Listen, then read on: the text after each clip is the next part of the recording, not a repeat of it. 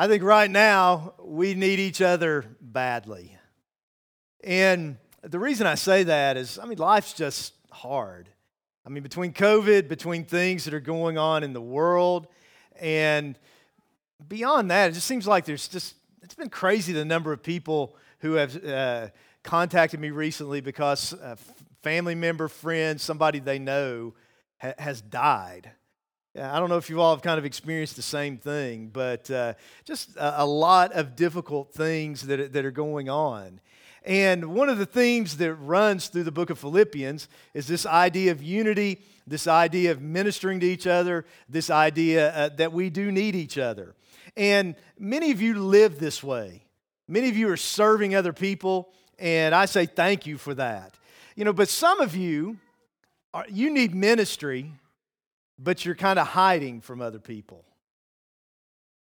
Some of you, maybe you come to church, but you're not really connected with other people. You're not in community. You're not in a small group. You're not serving others. You're not ministering to others.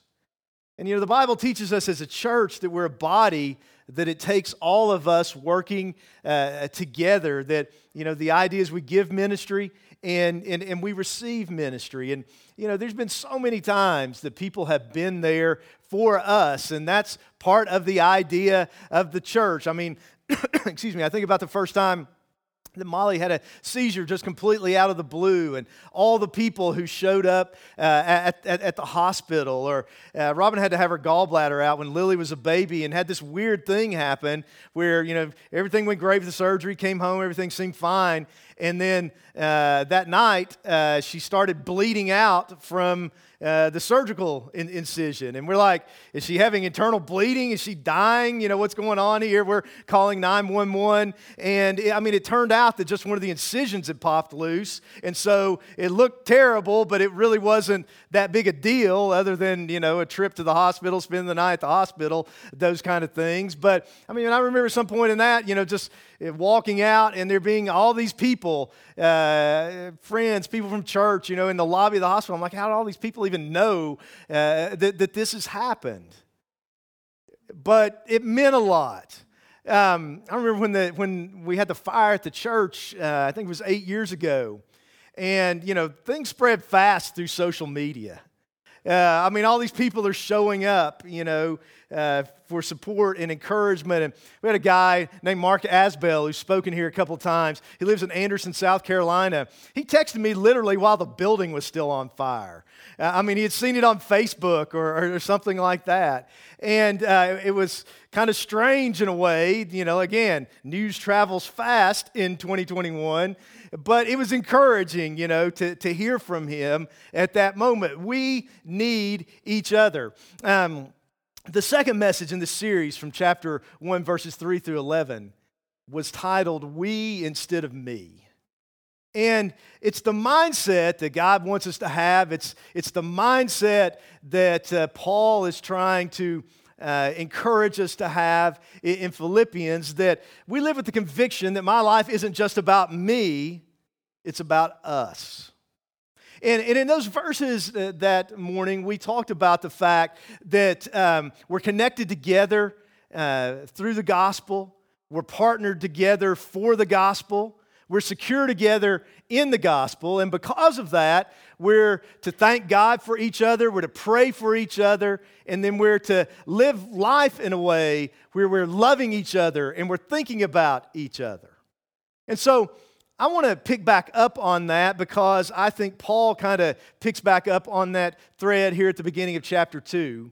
I want to call today's message, We Instead of Me, but add this phrase, because of Him. We instead of me, because of Him. Because really the big idea of this text is that Jesus, or as followers of Jesus, the way that we treat others is modeled by, empowered by, and commanded by Jesus. In other words, if I say that I'm a Christian, the way that I treat you, with the understanding, of course, that I'm not Jesus, you're not Jesus, we're not always going to get it right, But then there's some commands in Scripture that tell us what to do when that happens, as far as going to one another and talking to each other and forgiving one another and things like that. But as followers of Jesus, the way we treat each other is to be modeled by, follow the example of Jesus, empowered by Jesus in us, and then out of obedience to the commands of Jesus. So, let's look at this text, and instead of starting at verse 1, we're going to look at verses 5 through 11 and then kind of swing around to the beginning, because I want to ground it in the example of Jesus, and then, out of that, show us how he empowers us to do it, and then look at what exactly it is that he tells us to do. So again, verse 5 says, "Let this mind be in you, which was also in Christ Jesus." In other words, he's saying, think like me, but remember, the way that we live is produced by the way that we think. What we really believe is what we do. So if we want to change the way we live, the key is to change the way that we think. He says, think like Jesus, and you'll live more like Jesus. So he says, live with this mindset, live with these beliefs, live with this conviction that Jesus is our example. Now, the question is, what is the example that he sets here? Well, I want us to walk kind of quickly through verses 6 through 11. And I want to just kind of give an overview of the theology of this. This is an amazing passage, but we're looking at more of the practical side of this today. The plan is, if a plan is actually worth anything in COVID world, but the plan is the Sunday before Christmas, to finish up Philippians, we're going to circle back to verses 5 through 11 of chapter 2 and take a deep dive into this idea of the incarnation, the coming of Jesus Christ as a man. And it's just a mysterious, beautiful, amazing passage. But I don't have time to fully unpack it, but let's just look at it briefly, because we got to understand this to understand the rest of the passage. So it says in verse 6, he says, who, talking about Jesus, being in the form of God, or it could literally be translated, who being in the very nature God.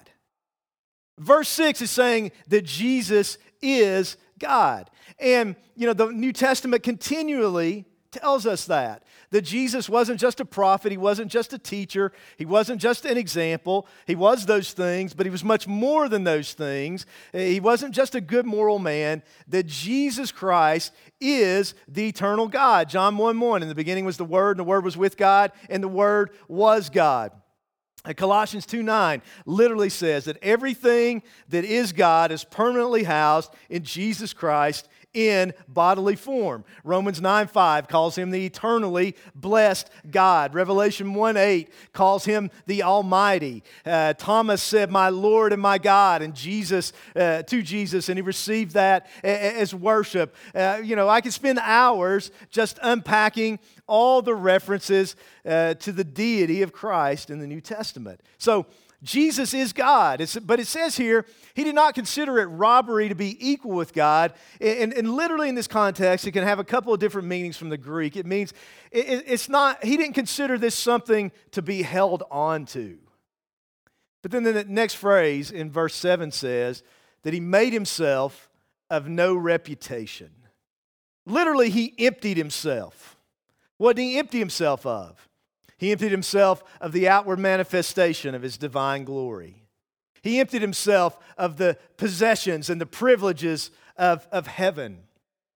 He emptied himself of the independent exercise of his divine attributes. He submitted himself to the will of the Father. I mean, Jesus functionally was always equal to the Father, but when he became as a man, practically living as a man, living under the law, he was lesser in that sense. Not in his nature, but in his position during that particular time. It might be an analogy of that would be something like, take Judge Sloan here. Judge Sloan and I are equal as men. I mean, right here, right now, just as human beings, we're both made in the image of God. We're on the same plane. But I walk in his courtroom, And that dynamic changes. Not because of who he is or who I am, but because of his position and his authority that comes from that position, and his gavel and the cute little dress that he gets to wear, and those kind of things. So in our nature, that doesn't change, but by position, it's different. Or you get pulled over by a police officer on your way home today. And you try to say to him, well, you're no better than I am. You can't give me a ticket. That's half true. He's not any different than you, but in the virtue of his position, he can write you a ticket. So Jesus always was, always is, even when he was on the earth, always will be, in his nature, God, so he's equal to the Father, but he made himself of no reputation. And the next phrase says he took the form of a bondservant. We saw in chapter 1, verses 1 and 2, literally means a slave. He came as the slave of God. He came under the law of God. He came to do the will of God. So he humbled himself for us and positionally put himself in that place. Does that make sense? It says he came in the likeness of men. So what Christian theology says, and it's like 3 mysteries for the price of 1. God is one, but he's Father, Son, and Holy Spirit. Jesus is fully God and fully man. Genuinely, truly God, genuinely, truly a human being in every way like as we are, yet without sin, through the incarnation which was achieved by the means of the virgin birth. 3 mysteries for the price of 1. But we're saying that Jesus is not just a man, a religious leader, a teacher, those kind of things. You say, Jimmy, I'm not sure about that. Why would you believe that? Well, I believe that because I believe the historical evidence demonstrates that Jesus rose from the dead, and if he rose from the dead, if that's a historical fact, it validates his claim to be God in human flesh. That's why I believe it. If you're not sure what you believe, I'd love to talk to you about that.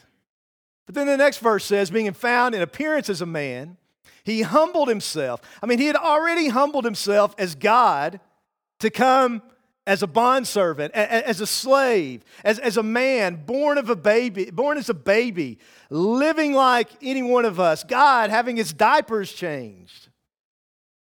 And then, growing up as a kid, and I know it's hard to understand. Could you imagine being one of his brothers or sisters?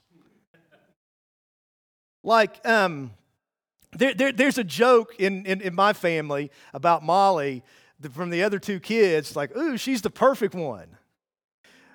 Because she probably has gotten in less trouble than the other 2 of them over the course of their lives. But like, if Jesus' brothers and sisters said that, it was like actually true.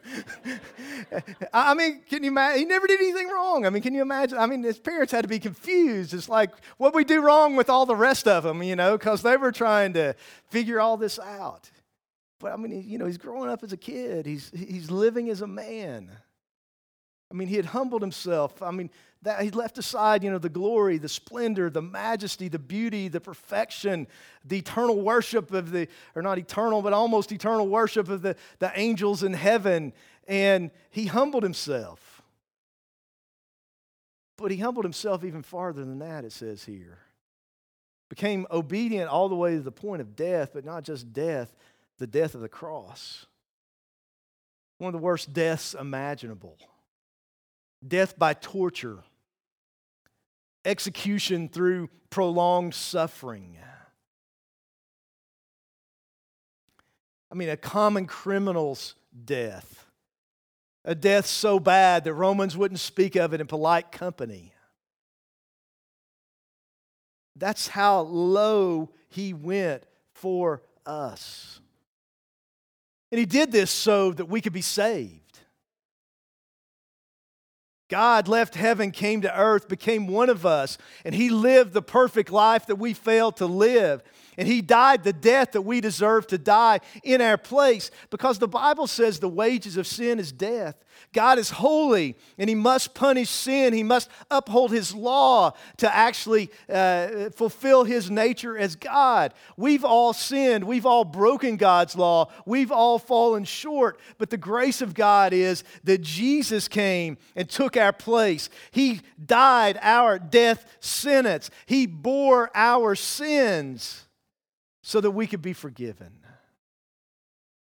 But then the first word of verse 9 is therefore.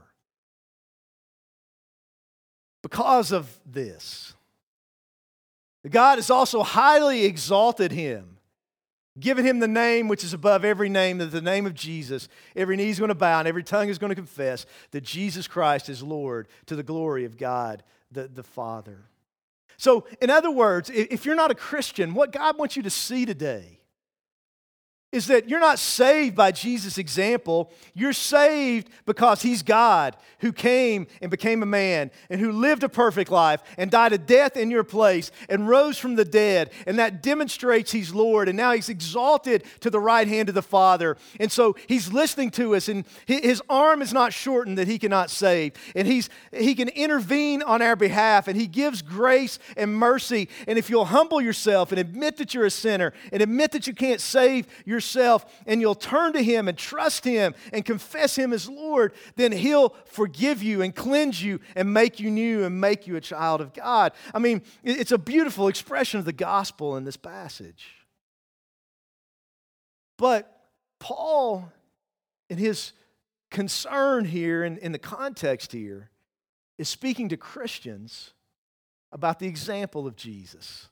Let this mind be in you, which was also in Christ Jesus.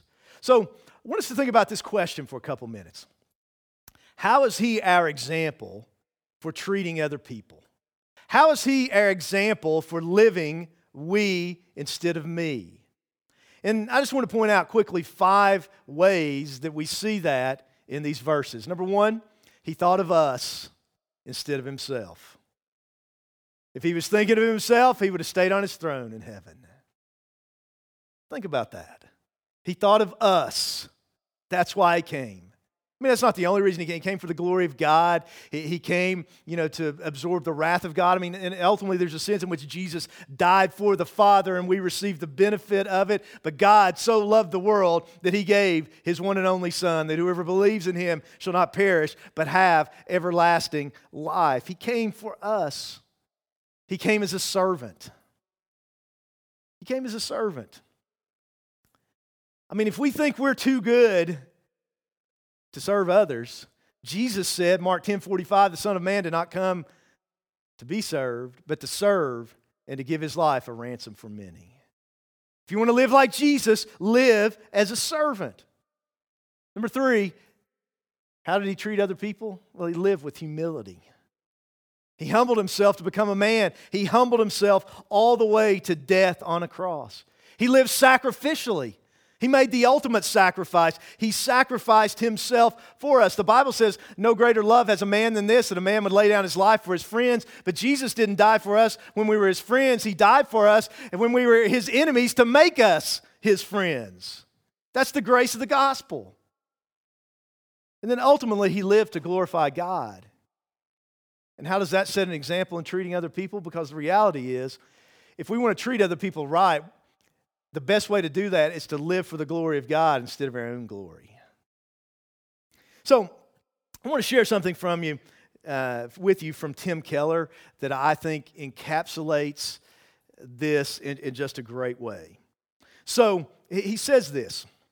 He says, some years ago, I read a meditation by Tom Howard, a Catholic writer and brother of the famous missionary Elisabeth Elliot, that really made a difference to me. I want to paraphrase it as best I remember it. Howard said to look at the temple, God planned every little architectural detail about the temple or tabernacle, and everything is laid out precisely to His specs. Remember some of those passages in the Old Testament that are really hard to read? It's like, why all this detail? There's a point to it. Okay? He says, but when you get to the center, and this is a beautiful point, which in a certain sense is the center of the universe, the very center of reality, what do you get? No image. There's no image to bow down to, because at the heart of reality is a gold slab, the mercy seat on the top of the Ark of the Covenant over the law where the blood is sprinkled. And you see, the Ark of the Covenant symbolizes the presence of God. The mercy seat symbolizes the sacrifice of Christ on the cross that brings us into the presence of God. And so, Keller says, God is saying to us that the very heart of reality, the very heart of creation and redemption is my life for yours. My life for yours. But think about this.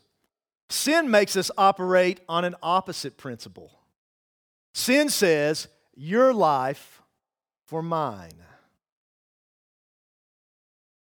We're going to live one of two ways. I mean, maybe not exclusively. We may go back and forth a little bit. But when it comes to how we treat other people, we're either going to live my life for yours or your life for mine. He says, I'm going to make you sacrifice for me, for my interest, for my self-image.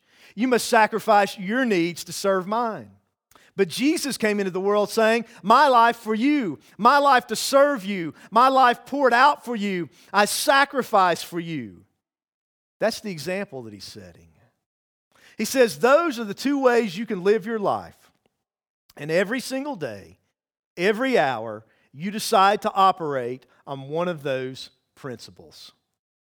All real love is a substitutionary sacrifice. My life for yours. Parents, you've seen this. You have this wonderful plan for the day and then something happens. Your kid gets sick, has a need, melts down, and you really need to spend time with your child. Which is it going to be? You can die and say, my life for you. You can sacrifice yourself for that child in a sense and have that child grow up feeling loved. In other words, you can die so your child will live. Or you can never sacrifice. You can never die to yourself in your parenting life. You can constantly say, sorry, I have my needs, I have my schedule, I have my goals, and you can't get in the way, and your child will grow up broken. We have a generation of broken children growing up precisely because of that reason. I mean, it applies in any relational sense. I mean, just think about friendships or acquaintances.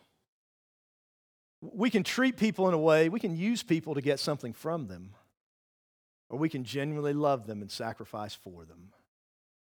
Right? And we know the difference. Like, if we do something for somebody when they can't do something in return, that's love. Or if we do something for somebody down deep, hoping to get something in return from it, that's not really love. Think about sex. I mean, you can pursue someone sexually as an object and as a conquest.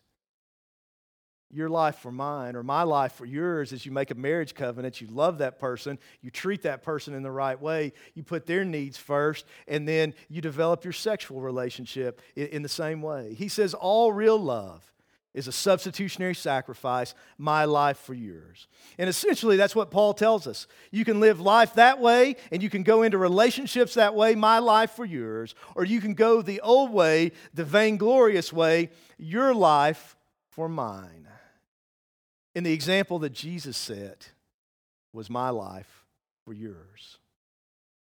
Now, if we know we're supposed to follow his example, maybe our thought is, well, I'm not Jesus, right? That sounds good, but I fall so far short. And if we're honest, maybe the starting place is admitting that we're all naturally prideful and selfish, and we want our own way, and we want people to meet our needs, and that's something that we're going to have to fight against every day of our lives. And so the question would be, is if we see, okay, this is the way he wants us to live, we instead of me, because of him, how do we live it out? And well, that's where verse 1 is important, because here we see that the empowering for living we instead of me is our union with Jesus. You see, there's nothing that God tells us to do that He doesn't give us what we need to do it with. The Bible says that He's given us everything that pertains to life and godliness, that He's blessed us with every spiritual blessing in the heavenly places. He's given us the Holy Spirit. And so, in verse 1 again, it says, therefore, if there's any consolation in Christ, if any comfort of love, if any fellowship of the Spirit, if any affection and mercy. Now, there's three things we probably need to understand about this verse to actually understand it. One is, the therefore connects it back to what he was just saying, what we've been looking at a couple of weeks ago. So he says, only let your conduct be worthy of the gospel of Christ. So whether I come and see you or am absent, I may hear of your affairs, that you stand fast in one spirit, with one mind, striving together for the faith of the gospel. So he's rooting and grounding this in the gospel. He's saying, Jesus died for us. He rose from the dead to give us new life, to make us one together in Him. Live out of that. A second thing we need to understand is the word if there. And there's some technical reasons it's translated if that I won't get into, but really it's saying since. It's assuming a case that's true. He's not saying it might be that you have the fellowship of the Spirit, or it might be that you have consolation in Christ. He's saying you do have these things. And since this is the case, in verses 2 through 4, he says, do these things. But then, maybe the key to the whole thing, this little phrase, in Christ. You see, spiritually speaking, there's two kinds of people. There's people who are in Adam, still dead in their sins in the old person, or we're in Christ. And to be in Christ means to be connected to Him, to be united with Him, to be in relationship with Him, that we're in Him and He's in us. And so what this means then practically is that we don't have to try to follow Jesus' example in our own resources, which we could never do, that the way to live this out is by living in connection with Jesus where He lives through us. John 15:5, Jesus said, I am the vine, you're the branches. He who abides in me and I in him brings forth much fruit. For without me, you can do nothing. How do we live? Like a branch connected to the vine. So it's Jesus' life flowing through us. When we're disconnected, then we're on our own trying to do it ourselves. He says in Galatians 2:20, I've been crucified with Christ. It's no longer I who live, but Christ lives in me. In the life that I now live in the flesh, I live by faith in the Son of God who loved me and gave Himself for me. So I'm in Christ, He's in me. And so the key to how we treat other people is to live connected to Him so the power of His Spirit is flowing through our lives. When we let things come between our fellowship with Him, if there's sin in our lives, if we're not spending time with Him, if we're not in prayer and in the Word, if we're not filled with the Spirit, if we're not seeking Him and worshiping Him, then we're disconnected from the power source. If you Google this, there's some crazy things that have caused major power outages. Squirrels in transformers have caused thousands of people to be without power. Snakes in transformers have caused thousands of people to be without power. All kinds of crazy things. And if we let something come between us and Jesus, then we've kind of disconnected ourselves from the power source. And what I find is if I lose my spiritual focus, if I'm not spending time with Him like I should, if there's something He wants me to do that I'm not doing, if there's a sin that I'm hanging on to, it ends up affecting the way I treat other people. I think about myself instead of other people. I'm snippier, grumpier, just more about me than I am other people. And so what I'm saying is if we're having relational difficulties, the core relationship at the center of our life is Jesus. Maybe we need to check that out before we check in. The relationship with people are fruit. That's the root. So, What are these four resources that we have here in Christ? If you look back in verse 1, he says here, any consolation in Christ. The word consolation basically means encouragement. Jesus is an encourager. And so here's the reality. Hurt people hurt other people. Encouraged people encourage other people. And remember, what's on the inside is what comes out of us. You know, for example, Scott Rippey is one of the most positive, encouraging, upbeat people that I know. I really appreciate that about Scott. And I said to Scott the other day, one of my rules of thumbs will be at True Life, that if Scott's not positive about something, we really actually have a problem. And I think that's the kind of people God wants us to be, but it flows out of who we are in Christ. One of the things that just annoys me, one of my biggest pet peeves, is Christians, and I understand life's hard sometimes, but if we're in Christ, is there really a reason for us to be negative about everything? But hurting people hurt other people. It's just a rule of life. Encourage people, encourage other people. But he's saying, find your encouragement in me. He says here the second phrase, that there is comfort from his love. But notice this, 2 Corinthians 1, 3, and 4 says, Blessed be the God and Father of our Lord Jesus Christ, the Father of mercies and the God of all comfort, who comforts us in all of our tribulation, that we may be able to comfort those who are in any trouble with the comfort with which we ourselves have been comforted by God. So in other words, God is a comforter. The Holy Spirit is our comforter. But as his comforter flows to us, we're called to be channels and not reservoirs. As we experience his comfort, we're to think we instead of me and be a comfort to others. 3 here, he says, we have the fellowship of the Spirit. We have joint participation in and common life through the same Holy Spirit. And again, if we have God, the Holy Spirit, living inside of every believer, why wouldn't we be able to get along with each other? Right? I mean, it doesn't mean we're going to agree about everything, look at everything the same way.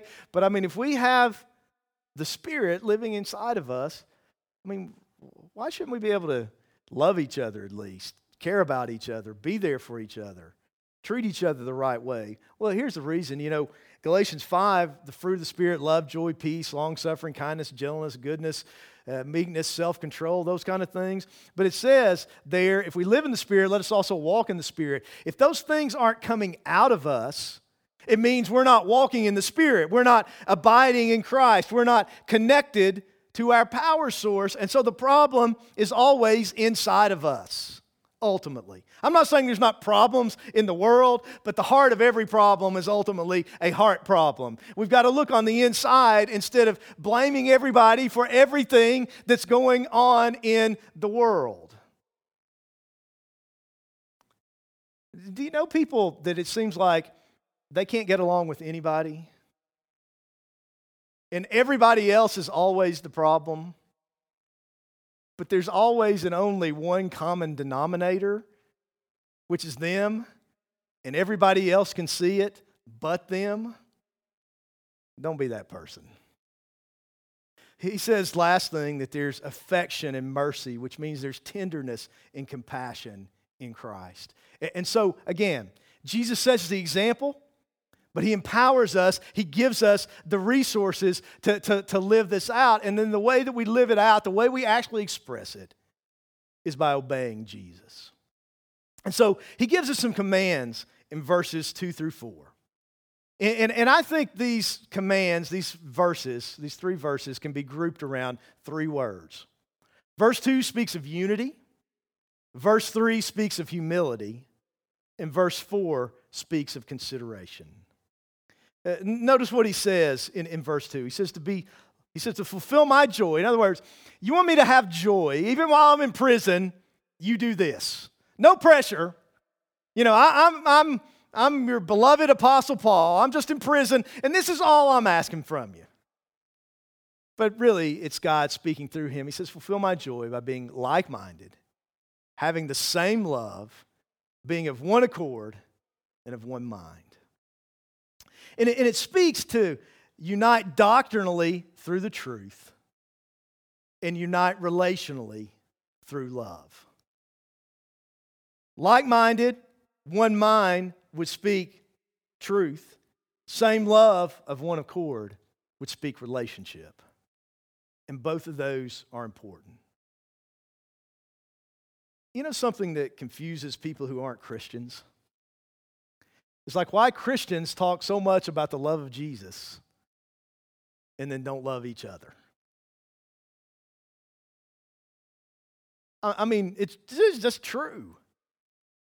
And you know what? They're right to have that question, to have that thought. You know, I read a story about a church that got in a big fight and split and ended up in court trying to, which the Bible tells Christians not to take each other to civil court, but they ended up in court trying to resolve the dispute and the property and all this kind of stuff. And I mean, it was in the newspaper and this kind of thing, not local, but you know what the root of this whole mess was? That a hostess at a church meal served a larger portion of ham to a child than to one of the elders in the church. And this whole thing devolved from that. I mean, how ridiculous. I mean, no wonder, people are like, why do I want anything to do with Jesus if this is what Christians are like? But he's telling us here to live in unity with one another. But why? Because of the example he set, because of the resources he's given us, because we have this fellowship in the Holy Spirit. But if we're going to have unity, verse 3, it requires humility. I mean, what was the root of that dispute? Pride. Listen, we're all prideful people. Let's just admit that up front. If you think you don't have a pride problem, you're the most proud person in the room. All of us fight with pride. I think C.S. Lewis is right when he says that pride is kind of the mother of all sins. It's what made Satan Satan. It's the root of it all. You go to the garden, it was pride. They thought, hey, we can be God too. That was the lie that he told them. We want to do our own thing. We want to have our own way. We're prideful. And listen, proud people can't have good relationships. It just doesn't work. Proud people can't have good relationships. And so in verse 3, as he addresses this, there's actually two commands here. There's a negative command and a positive command. The negative command is don't do anything through selfish ambition or conceit. But the positive command is, in lowliness of mind, esteem others better than ourselves. In other words, put others ahead of ourselves. But there's something that's interesting here. The word conceit. It's an interesting word, and it's hard to translate. From the Greek, it's actually a compound word, kenodoxa. And it literally means empty of glory. And it's like, empty of glory, conceit. Well, I think understanding this phrase is one of the most important things if you want to overcome pride. So there's a man by the name of Richard Simmons III, not the old infomercial guy, wrote a blog, and he said this. He said in his Pulitzer Prize-winning book, The Denial of Death, Ernest Becker writes about our great need for what he calls cosmic significance.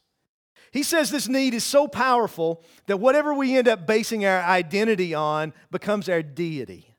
This need for cosmic significance explains so much of our natural tendency to be full of pride.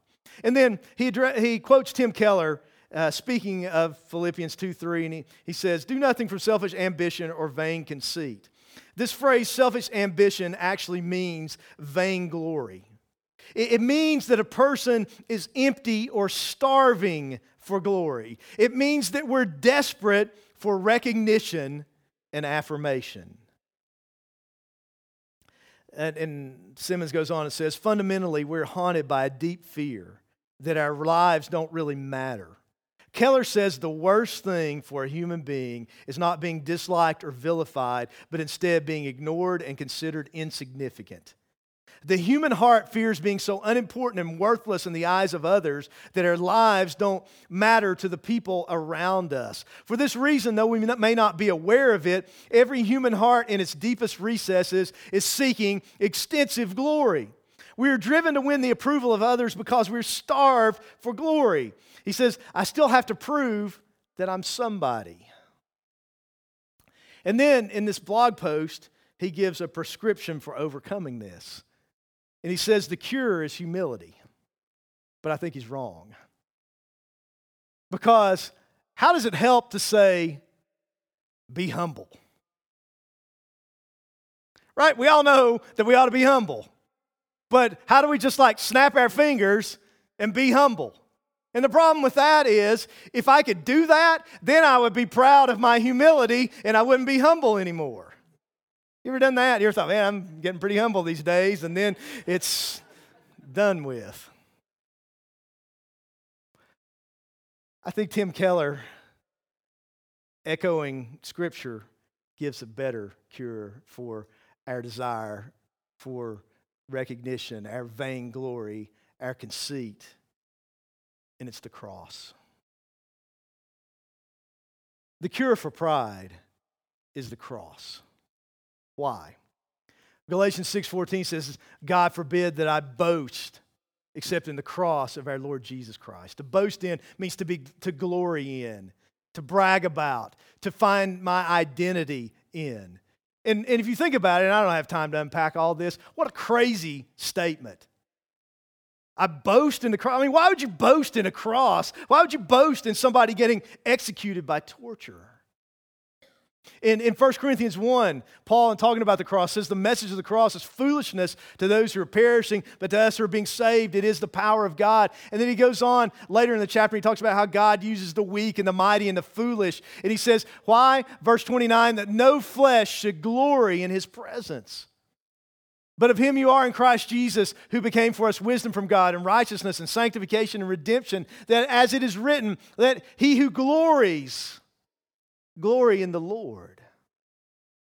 In Galatians 5:26, Paul had written this. He says, let us not become conceited, that same word, kenodoxa, let us not become vainglorious, provoking one another, envying one another. And John Stott says of this, either if we're vainglorious, in other words, if we're seeking glory in ourselves instead of in the cross, we're either going to end up with a superiority complex, provoking one another, or an inferiority complex, envying one another. You see, insecurity is a manifestation of pride too, because it's still about me. A lot of people that you think are prideful, they're not really arrogant, they're just insecure. And they do things to try to compensate for that. And so what he's saying is if we're not seeking the glory of Jesus, if we're seeking our own glory, it's going to manifest itself. And with some people, it's going to be by provoking others, some by envying others. But either way is not a healthy way to relate to people. So again, the cure is not be more humble. The cure is to look to the cross. Because when we look to the cross, this is what we realize. That I am so flawed that it took the death of the Son of God to save me. But I am so loved and accepted that because the Son of God died for me. That I am a child of God. And listen, I don't have to prove myself. I don't have to try to be somebody. I am somebody because Christ is in me, because God is my Father, because Jesus gave His life for me. And so out of that, I don't have to go around seeking my own glory. I can live for His glory, and I can live in security, knowing who I am in Him, which that's what frees us up to treat other people the right way. So again, we're looking to Jesus and looking to the cross and trusting Him and connected to Him. Out of that is when we can begin to love and treat other people the right way. And then verse 4, he talks about consideration.